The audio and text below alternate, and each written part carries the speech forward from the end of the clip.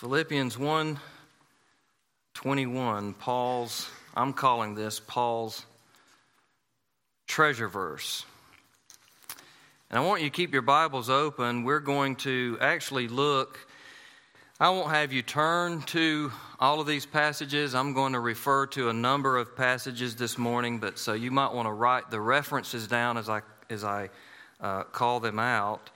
But I'll read them to you. But we will look at Philippians 1:21, the verses around it.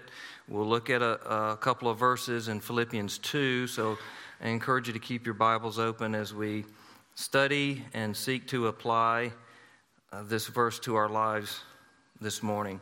Let me pray for us. Just ask the Lord to help us during these moments together before we launch into this wonderful verse.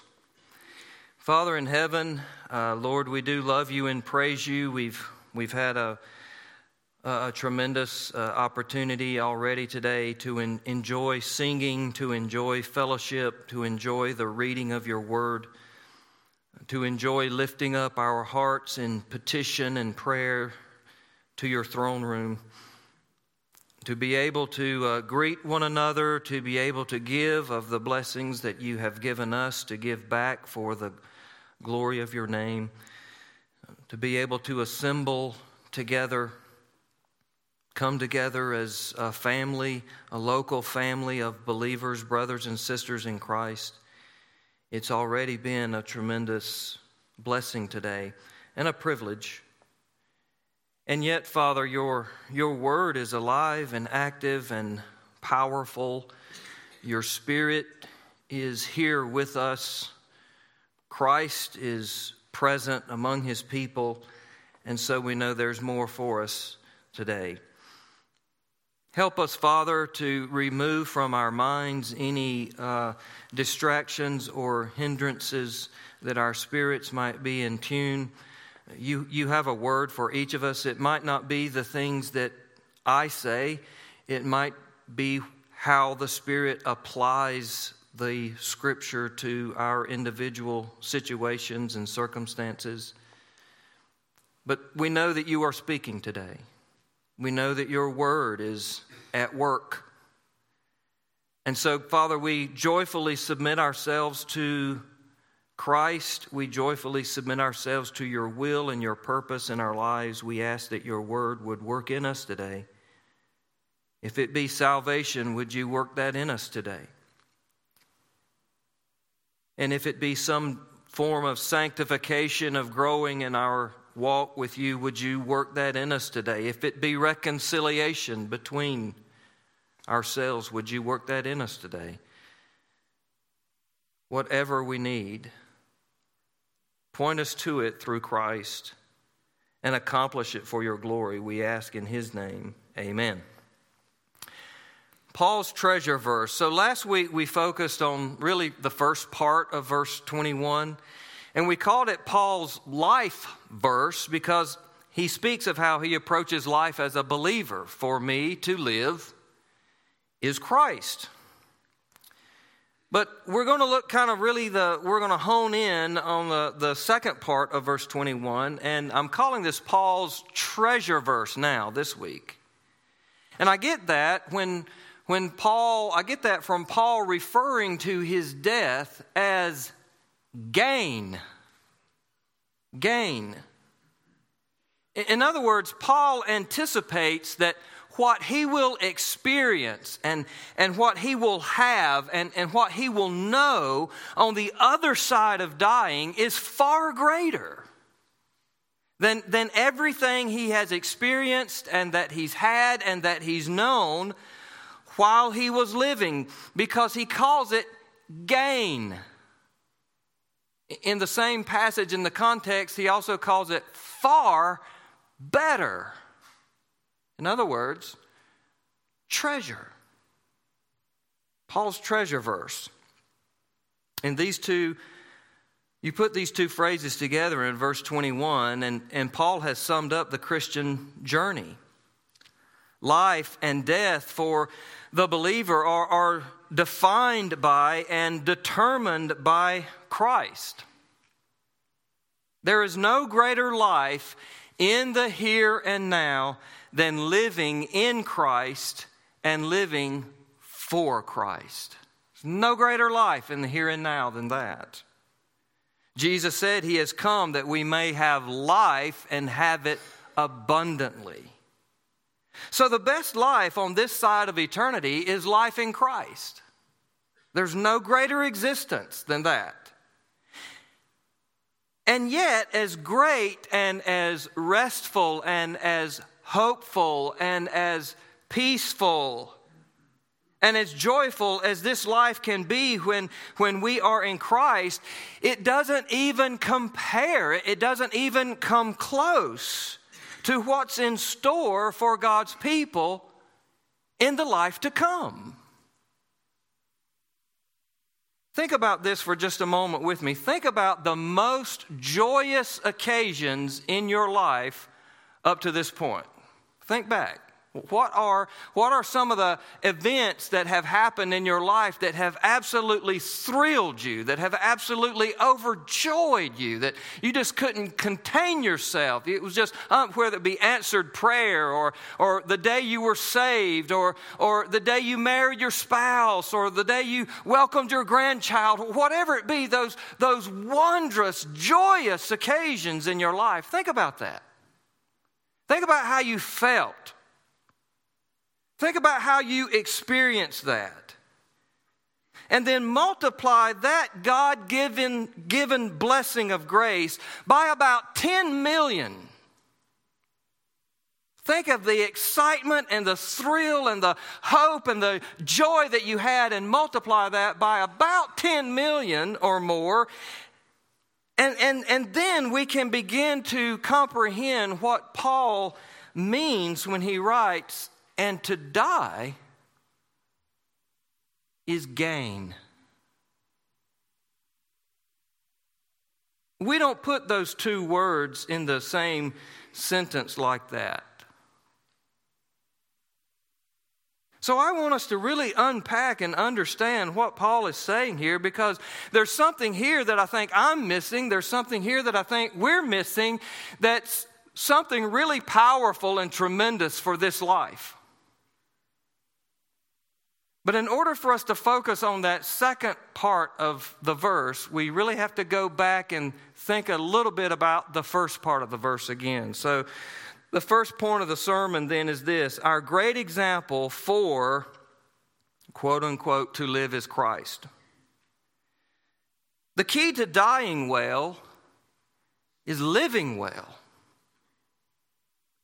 The key to approaching your deathbed with hope and confidence and conviction and faith is living with hope and confidence and conviction and faith.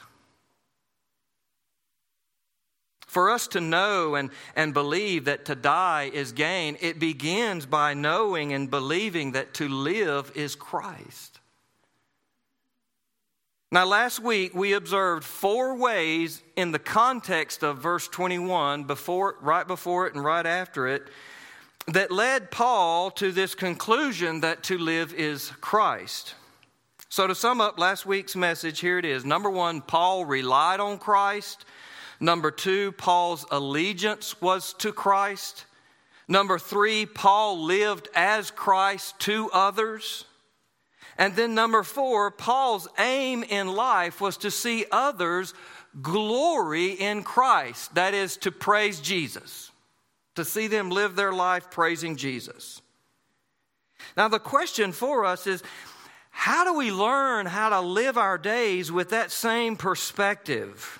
How do we incorporate those 4 ideas, those 4 points from the context of Paul's life and this passage of Scripture into our daily living so that we too discover and realize this wondrous truth that to live is really Christ? So that we don't miss out on this real life. And I would suggest to us that the greatest example for us in learning to live is Christ. That's our example. He's always our chief example for Christian living. It's Christ himself. Christ is our supreme model for living the Christ-centered life.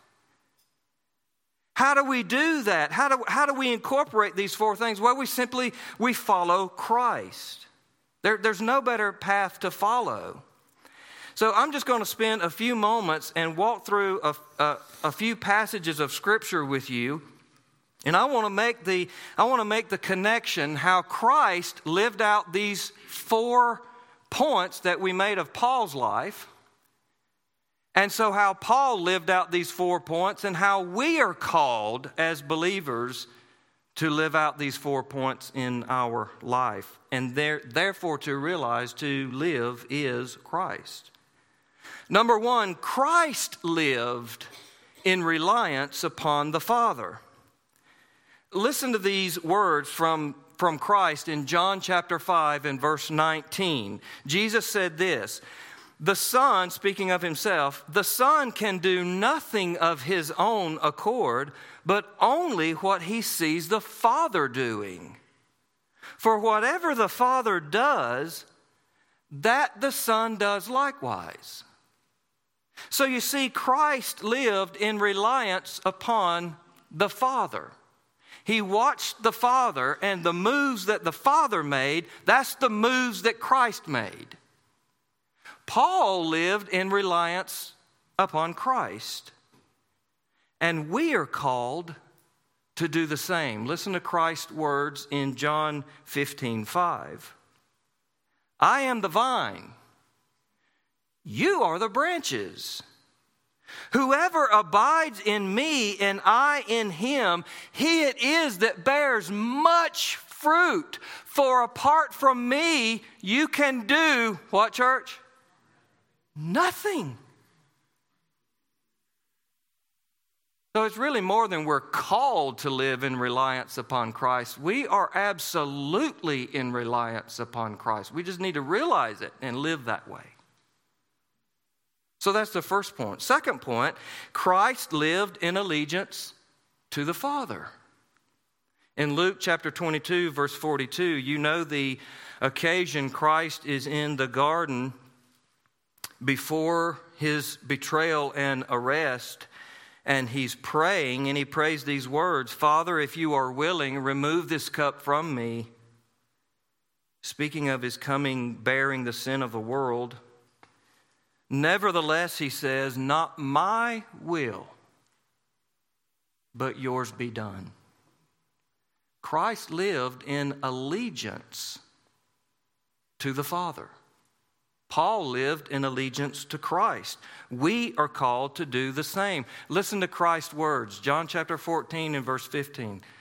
Listen to these words. Christ said, "If you love me," which could be said, if your allegiance is with me, "if you love me, you will keep my commandments." You see those connections? Christ lived this way. Paul lived this way. We live this way. Third thing, Christ lived, listen to this, Christ lived so that we may know Christ. Christ lived so that we may know Christ. 2 Corinthians chapter 5, verses 17 through 21. In this one passage, I want us to see how Christ lived that others may know Christ. We know that Paul lived so that others may know Christ. Paul's the one writing this passage in 2 Corinthians. And we then are called to live that others may know Christ. 2 Corinthians chapter 5, beginning in verse 17. "Therefore, if anyone is in Christ, he's a new creation. The old has passed away. Behold, the new has come." Listen to this. All this is from God. All of that new birth, all of that new creation, all of that transformation is from God, who through Christ reconciled us to himself and gave us the ministry of reconciliation. You see that? He, through Christ, reconciled us to himself and then gave us the ministry of reconciliation. He goes on to clarify. That is, in Christ, God was reconciling the world to himself, not counting their trespasses against them, and entrusting to us the message of reconciliation. Therefore, we are ambassadors for Christ. God, listen, he goes on to say this. God, listen to this. What's your purpose as a believer here on this earth? Here it is. From the passage. God making his appeal through us. God's appeal for the lost, the unsaved, occurs through us. That's amazing. And so Paul concludes that passage. Listen to this. He's really embraced his purpose. He says, we implore you on behalf of Christ, be reconciled to God. You see the connection? Christ lives so that we might know Christ. Paul lives so that others might know Christ. We live so that others might know Christ. Fourth thing, Christ lived so that we might glory in Christ. Now look with me to Philippians 2. So you have your Bibles open there at Philippians 1. Look with me at Philippians 2. And we'll just catch a couple of verses here. Verse 5. So these couple of verses make this connection for us. Christ lived this way. Paul lived this way. We are to live this way. Look at verse 5, though. Here's the connection for us. Have this mind among yourselves, which is yours in Christ Jesus. See that? Have this mind among yourselves, which is yours in Christ Jesus. Now, the passage goes on. We won't read the whole passage, but it goes on to say, here's the mind of Christ. Christ humbled himself to become a servant, and he lived and he died. For what end? Look with me at verses 10 and 11. What was the ultimate end of Christ coming to this earth? Christmas, right? What was the ultimate end for Christmas? Verses 10 and 11. So that at the name of Jesus, every knee should bow in heaven and on earth and under the earth, and every tongue confess that Jesus Christ is Lord. Christ lived that others may glory in Christ. That verse ends, to the glory of God the Father. Christ lived that others may glorify the Father. We live that others may glorify Christ. Remember verse 5, have this mind among yourselves. So that's really the key, isn't it? How do we live well so that we die well? The key to the abundant life in Christ, the key to living well, the key to realizing that to live is Christ, is Christ. He is the absolute key to it all. We simply follow our Savior. We simply follow our Savior. So that's our rehash of the first part of that verse. That's point 1. Point 2. Now let's look at the second part of the verse 21. So this is living well, following our Savior. How about dying well? Our great hope that to die is gain. Paul says in verse 23 that to depart and be with Christ is far better. But it doesn't feel that way, does it? We don't live as if going to be with the Lord is far better. We don't practically live that way. Death doesn't feel natural to us, does it? It doesn't even feel right. It feels like something is horribly wrong when someone dies. It feels like something is not going correctly. So we don't want to talk about it. We don't want to think about it. We don't like it. And there's a reason for that. It's actually okay to feel that way. There's a theological reason why we don't think death is right. And the reason for that is God created us to live. Sin brought death. It's not right. Sin brought death. Now Christ came. Here's Christmas. Pastor, are you going to preach on Christmas this season? Here's Christmas. Christ came to reverse the curse of sin. So that while as sinners we will physically leave this shell, but as saints we will never die. We just stop breathing here and start breathing there. We don't die. We just cross over. We go on living. Now, when Paul says to depart and be with Christ is far better, he's not making, and this is really a serious point here, he's not making a Christian apologetic for suicide. And I need to say that. That's suicide, tragically, is becoming more common in our culture. These are not suicidal thoughts that Paul is having in this passage. He's not envisioning taking his life to escape this life. No, in fact, he says in verse 22, if God's plan is for him to continue living, then that means fruitful labor for him. If he's to stay here, God's got work for him to do. But he says to die is gain. Now, we have some reasons why we'd like to stay around here a little longer, don't we? That's why we usually don't walk around talking about to die is gain. We have some reasons why we'd like to hang out here on this earth a little longer. I mean, it's kind of a common notion among us, isn't it? I want to go to heaven, just not right now. Right? That's our view. It's not Paul's view. But that's our view.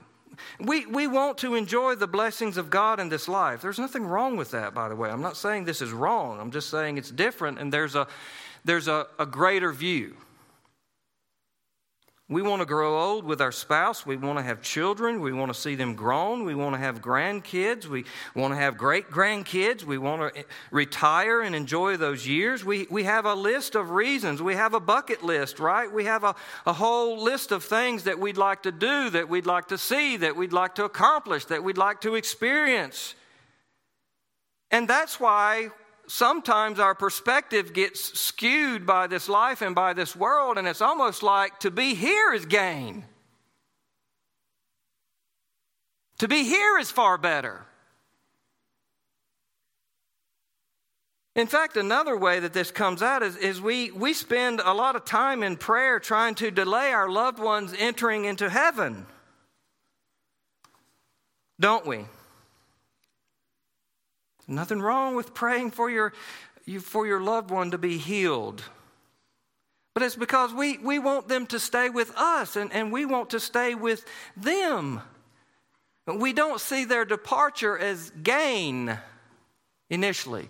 It's almost like we try everything we can to keep our loved ones here, and we try everything we possibly can to keep ourselves here. And when none of that works, and we actually are dying, or our loved one's actually dying, then we say, well, he's in a better place. Now, there's a reason for that. There's a reason for that. us wanting to maintain our relationships is a good thing. There's a reason for that. God created us for relationships.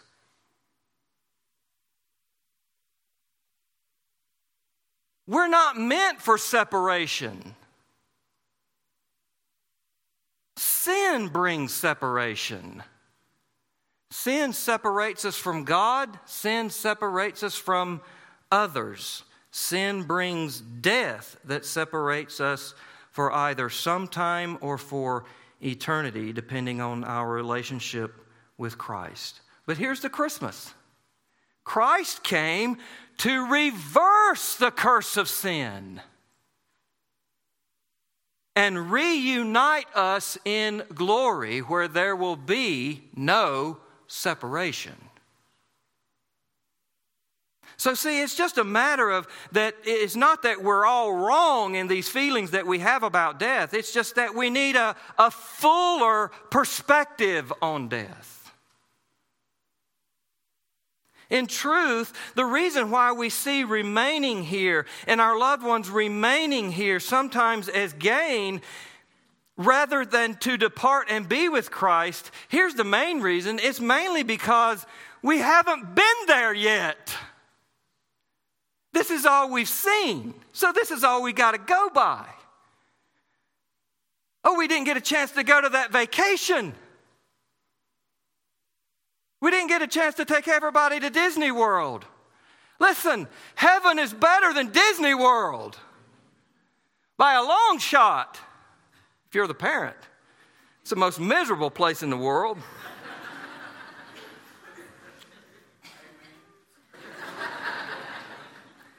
Our problem is we haven't experienced the unimaginable joy of being with Christ. See, Paul was on to something. If I remain here, it'll be fruitful labor. But if I'm with him, it's far better. Imagine the greatest thing you want to do that you haven't done yet. Paul says, he's far better.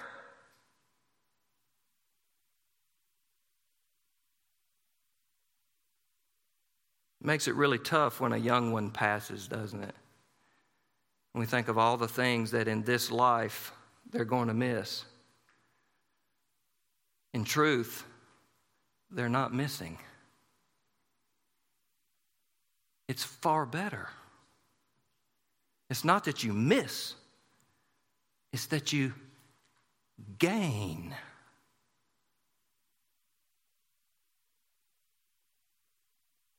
You see, this is all we know. So we think this is the best there is. Paul writes in 1 Corinthians chapter 2, verse 9, no eye has seen, no ear has heard, no heart has begun to imagine all that God has prepared for those who love him. And Paul has already had a glimpse.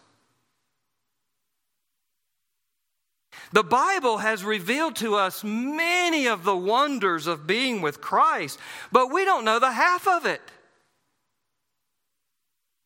One split second after our feet touch the golden shores of glory, we will conclude, oh yeah, this is gain. Now y'all hang in there with me. This morning's message, it's not milk and cookies, it's meat and potatoes. And I know you're probably already full, but here comes the dessert, right? So you always have room for dessert. Last night we went out with my parents. They took us to a new restaurant, seafood restaurant. We got back to my parents' home last night. I was stuffed, had a salmon, and I don't even remember. The salmon was so good, I don't know what else I ate. But I ate other stuff. And I was full. We got back to Mom's house, and we walked in the kitchen, and I said, so what you got for dessert? So you always have room for dessert, right? Here's the dessert. Here's the two main reasons why to die is gain. The two main reasons why to die is gain.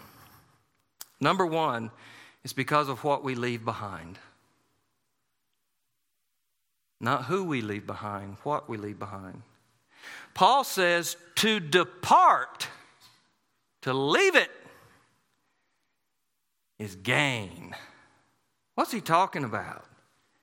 One of the reasons being with Christ is gain is because of what we will leave behind. Paul also writes in Romans chapter 7, verse 24, when speaking of us as believers, our ongoing struggle with our own sin and the sin around us and the sin of this world, he says, "O wretched man that I am, who will deliver me from this body of sin and death?" In other words, as a believer, there's nothing more that I'd want to do than get away from all this sin and death.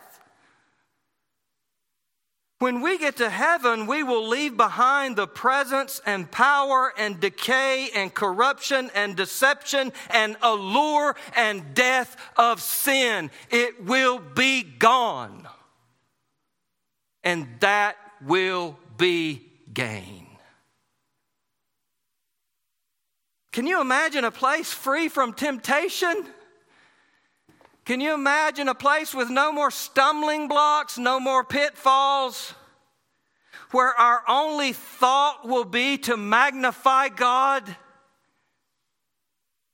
and not ourself, where sin has no hold and death has no place? There are no hospitals in heaven. There is no medical insurance in heaven. There are no graveyards in glory. In the next life, we will leave behind all the troubles and trials of this life because we will be free from sin. What's the problem? Sin. That's what we're leaving. We'll never again have another lustful or selfish or prideful thought or motive. No more doubt. No more depression. No more pain. No more surgeries. No more separation. No more death. Because there will be no more sin.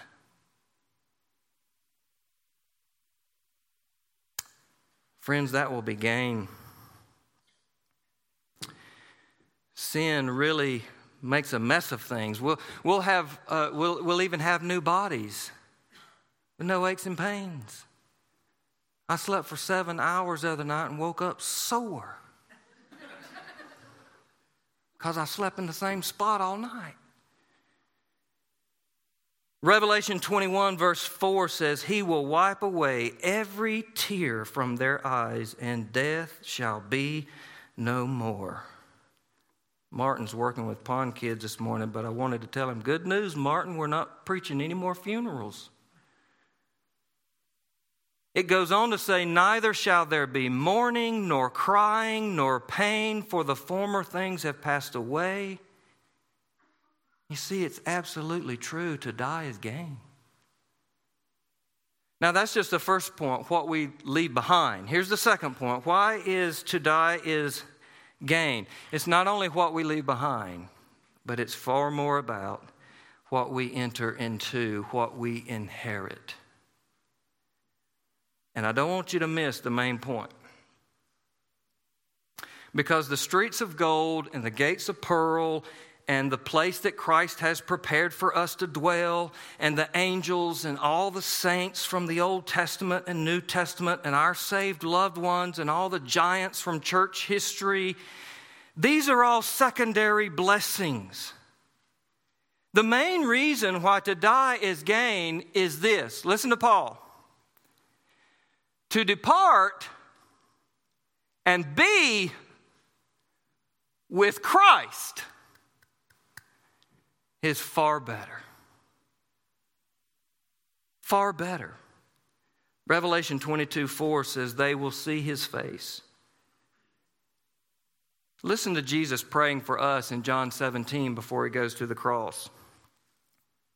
By the way, God answers all of his son's prayers. Jesus prayed that all that the Father had given him may be with him where he is to see his glory.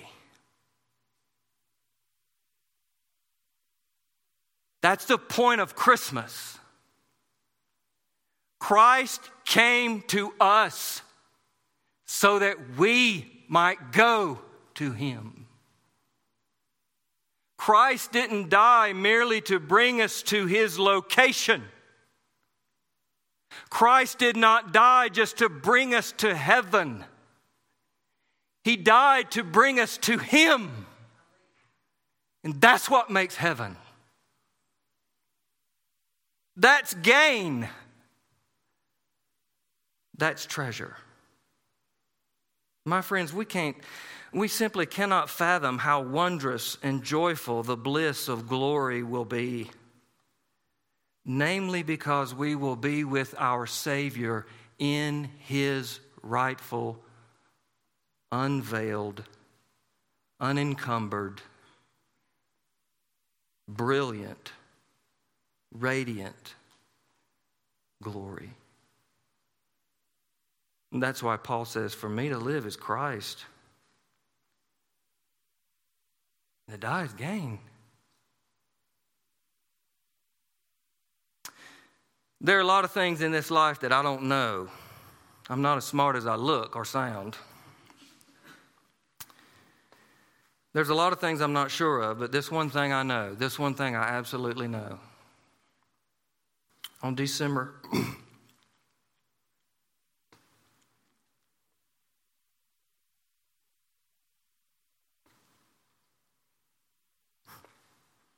I didn't have in my notes, I was going to cry. On December the 27th, 1987,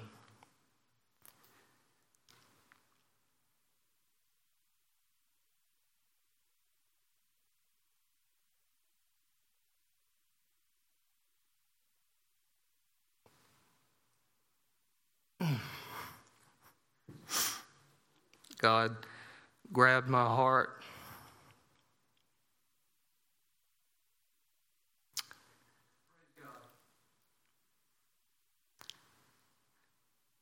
And he said, son, you've played church long enough. It's time to give your life to me.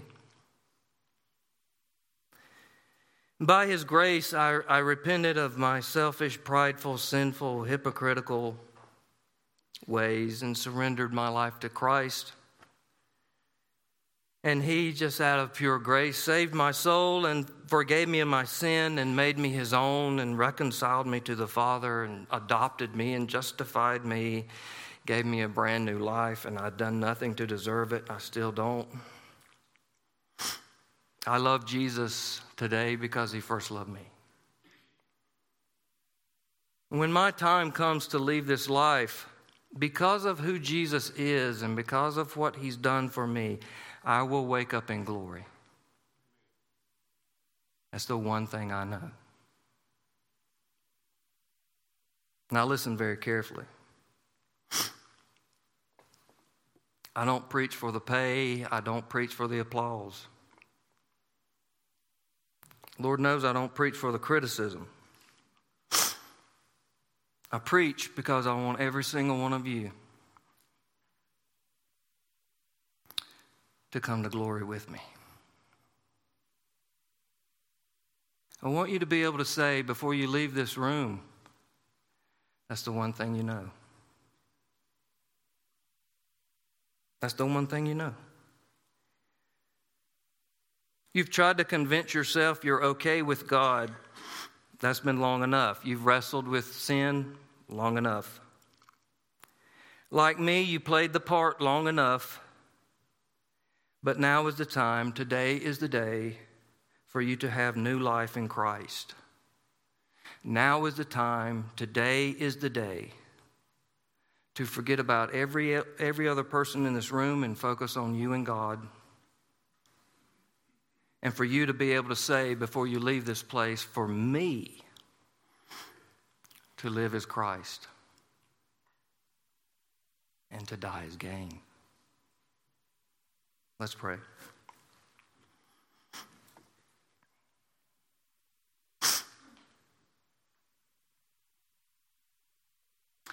Father, in these next few moments, we ask that you would speak far louder than anything I've said today.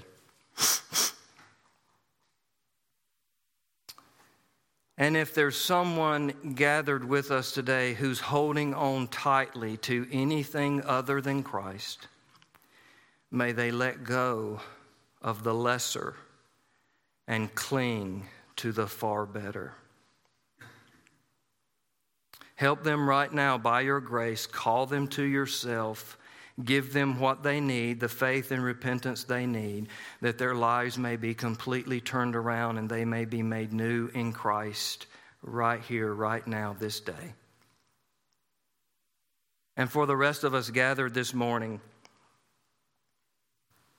it's just living in this life and living in this world, the pressures, the joys, the trials, the mountains, the valleys, the busyness, the hustle, the bustle, it all gets in the way and we just lose our way and lose our perspective and lose our footing and lose our sight that living is Christ, so dying is gain. So call us as those who are in your family today, renew and refresh and revive our faith in you. We ask it in Christ's name. Amen.